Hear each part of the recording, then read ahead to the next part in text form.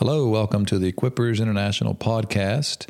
This is our short version, and we're studying the book of Hebrews. We're in chapter 11, and in this episode, we'll be looking at verses 30 and 31. By faith, the walls of Jericho fell down after they had been encircled for 7 days. By faith, Rahab the harlot did not perish along with those who were disobedient after she had welcomed the spies in peace. Now, before I go into some interpretation of these two specific verses, I just felt impressed in this episode to zoom out a little bit and to remind us of where we've been and where we're headed in the book of Hebrews.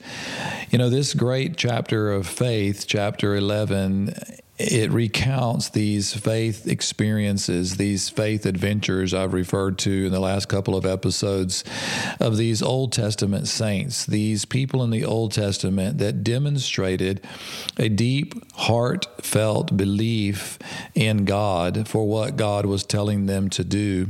You know, and as I thought about that, I remembered the context of the book of Hebrews. We talked about it, and sometimes we need to remind ourselves, because in this specific little journey we've been on has taken us over a year now to get to this point, and so it's been a long time if you've been following along.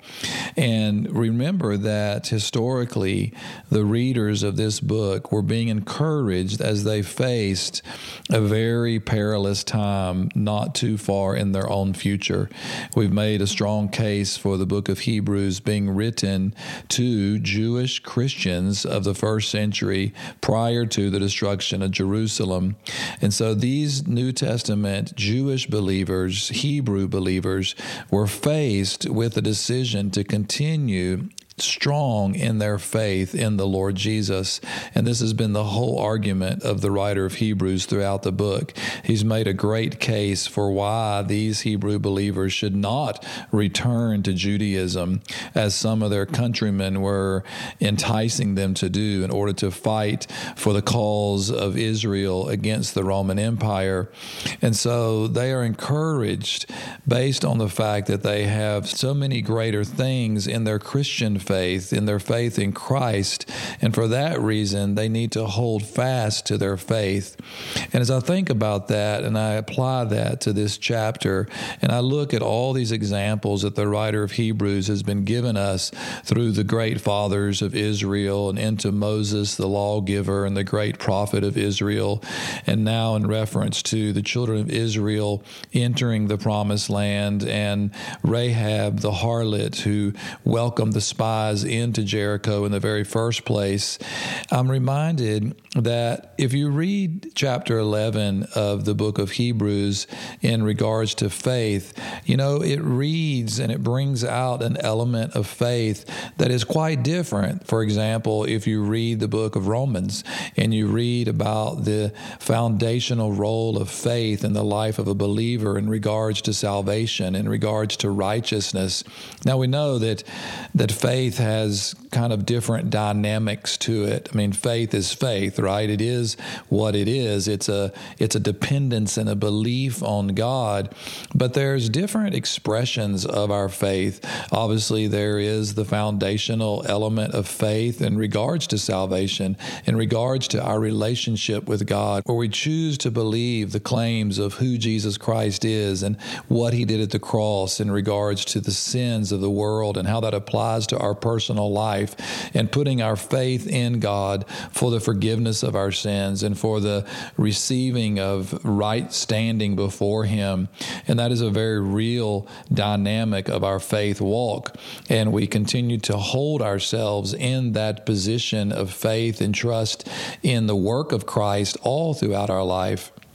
But as we read chapter 11 in the book of Hebrews, I'm just really struck by a different dynamic of faith, if you can put it that way, a different stream of expression of faith. And that's the active faith life. It's the faith that manifests itself in the process of us walking out what God has actually told us to do, what we've heard him to do, and what we've chosen to believe believe him in and choose to obey. And that's what this faith chapter is highlighting over and over and over again, that in the process of walking out our Christian life, there are going to be times over and over, there's going to be times where God speaks, where God has a purpose in and through our lives, and he's going to lay before us a choice, and he's going to say, this is what I want you to do. And we need to have a faith response. We need to have a posture of our hearts that says yes to the Lord at all cost. I mentioned it in the previous episode, and it's something that's just coming back to me over and over again in this specific chapter, is that our faith always carries a cost. Yes, it carries a reward as well. And oftentimes we want to believe that the Christian life, the faith life in God, means that things should become easier, that through our faith experience with God, we begin to have more positive things in our lives than negative. And that's not always the case. And again, I'm not trying to be a prophet of doom. I'm just saying that obeying the Lord comes with a cost. Walking with the Lord and walking by faith is not for the faint at heart. Now, I know that many of us, including myself, and many of you who listen to this podcast, you're probably not faced with a life and death situation in your faith walk with God. But that doesn't mean that God is not going to lead you through difficult times. And maybe in our lifetime, in the world we live in, who knows what the next years hold for believers in different places. We know that many of our brothers and sisters throughout the world today do face life and death situations because of their faith. And for those of us who don't, that's just a blessing. I've always said that just because we have freedom and we don't have to make those hard choices every day doesn't mean that's not part of the Christian experience. It just means that perhaps we're truly blessed and that we're not faced with those kinds of things. But in some measure, I believe that those who are may be blessed more, because this requirement of faith is something that is very deep. It's something that leads to a great intimacy with God, and that's where our faith has to be strengthened. And that's what I receive as I read this chapter. I look at the lives of these men and women, and I put myself in their shoes, and I think, man, what did it cost for them to believe God? I think about Rahab, this prostitute woman inside the walls of Jericho, this heathen city that obviously sat in between Israel and the Promised Land. These people that did not worship the God of Israel, they did not know the true God. What operated in this woman's heart to receive these spies and to show faith in God by hiding them and protecting them from the king? What put that resoluteness in her heart? I'm not sure we can ever answer that question, but what she did was she responded in faith.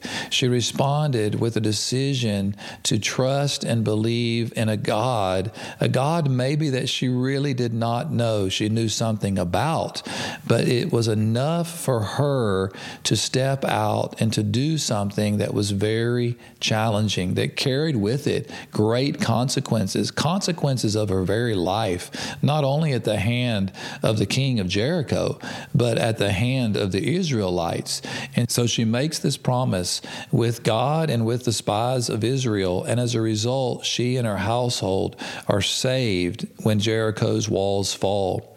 And so this is a beautiful story, and it's one that highlights the importance of making these decisions of faith in difficult times in our lives. And we know that Rahab shows up in the genealogy of Christ. So it's not just some random person. She may seem like some random prostitute lady inside the walls of a heathen city that stood in the way of the purposes of God, but she was an instrumental person. She was a key link to the actual genealogy of Jesus Christ coming into the world. And this is an incredible story, and it's so beautiful to see how these saints of old heard God in their own way, and they believed God in their hearts. And they did that at all cost. They did it no matter what dangers they faced, no matter what could have happened to their lives. They chose to believe God. And I'm just struck with this thought this morning, and it's kind of like an urgency in my spirit. And I just want to encourage you as you're listening, what is God calling you to step out in? What is God telling you to trust Him in? Is it a challenge? Is it a difficulty? Is it something that stretches you? Are you facing a situation that carries with it even consequences to your own life? Maybe not life and death. Maybe just your own logistical circumstances in life. Maybe your employment. Maybe a relationship. Maybe in your family. Maybe with a friend. Whatever the situation may be, what is God telling you to trust Him in? Don't focus so much on the possible consequence.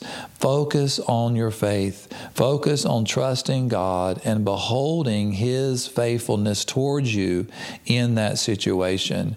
So I want to encourage you this morning, be strong in your faith. Be resolute in your determination to trust God, because God is the rewarder of those who diligently seek Him and trust Him in all things. So be strong and courageous and love Jesus more.